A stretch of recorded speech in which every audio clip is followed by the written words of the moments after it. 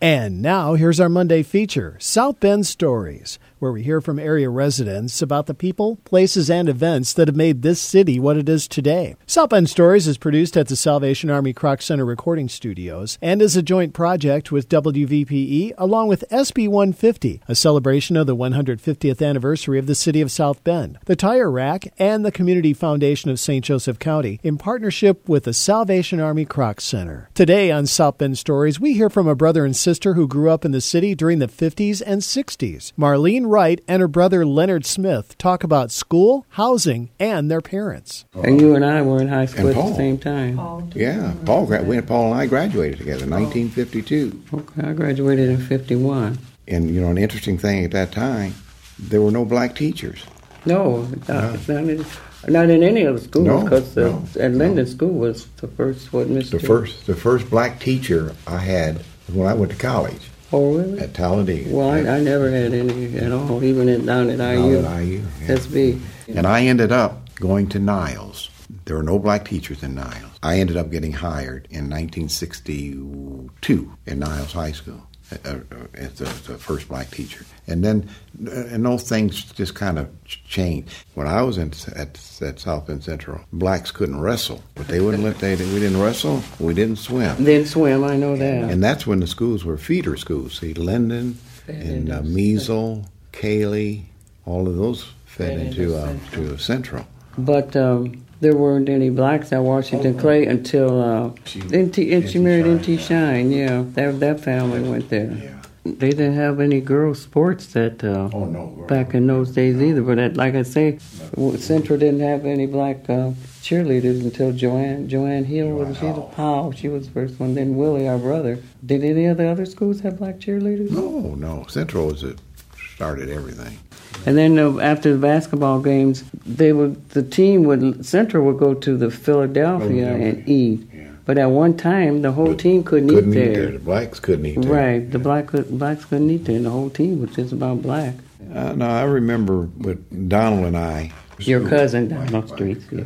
After school, we went to a restaurant to get a soda, and, you know, they wouldn't serve me. Because Donald looked like he was Caucasian. They could all pass for white. That's what they called it back then, passing for white. Passing, yeah.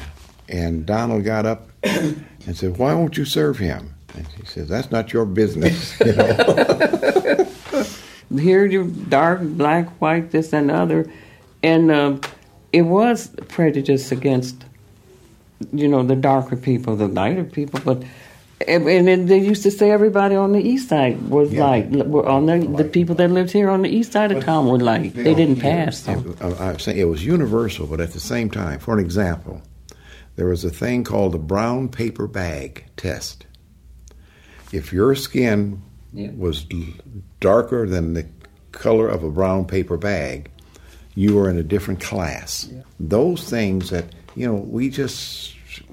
We didn't really think about them because we were in our little cocoon here, and South Bend was somewhat of a melting pot.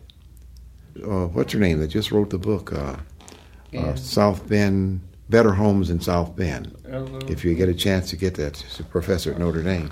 How they discriminated against blacks in housing. Yeah. Oh yeah. We didn't have any problem getting jobs, but spending money to get a home, you weren't going to get a nice home.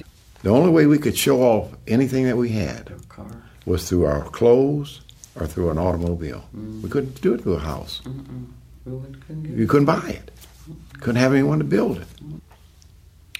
We took advantage of as many things as we could through our parents. But our parents were not just our parents, it was the neighborhood parents. The neighborhood, everybody, there was a purpose to succeed. They wanted us, to succeed. And over a period of time, things began to change, even in the high schools, But it was not because of the school system. It was because of our parents who made it possible.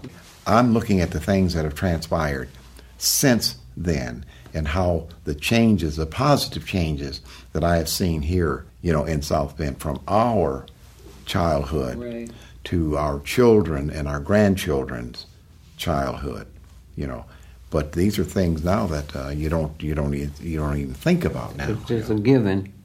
That was Marlene Wright and Leonard Smith reminiscing about growing up in the city of South Bend. South Bend Stories is heard every Monday morning at 7:45 a.m. during Morning Edition, and again at a little past 12:30 p.m. on Here and Now.